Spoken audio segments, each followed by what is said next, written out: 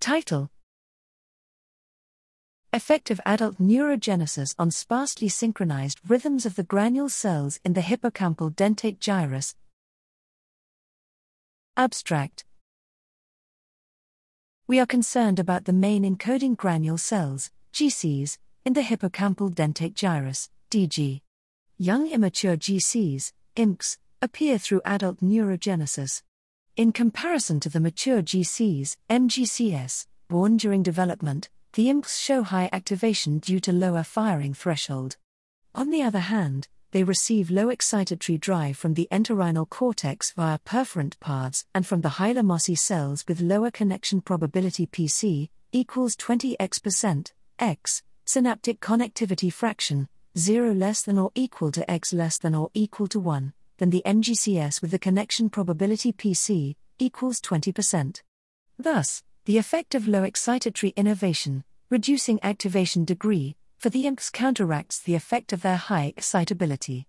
We consider a spiking neural network for the DG, incorporating both the MGCS and the IMCs.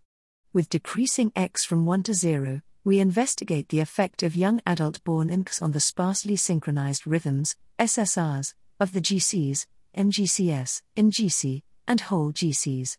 For each X, population and individual firing behaviors in the SSRs are characterized in terms of the amplitude measure Ma X, X equals M, IM, W for the MGCS, the IMCs, and the whole GCs, respectively, representing the population synchronization degree, and the random phase locking degree LDX, characterizing the regularity of individual single-cell discharges, respectively.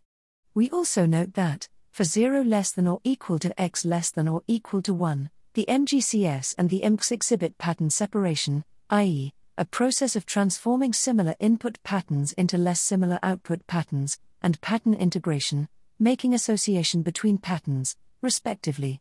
Quantitative relationship between SSRs and pattern separation and integration is also discussed.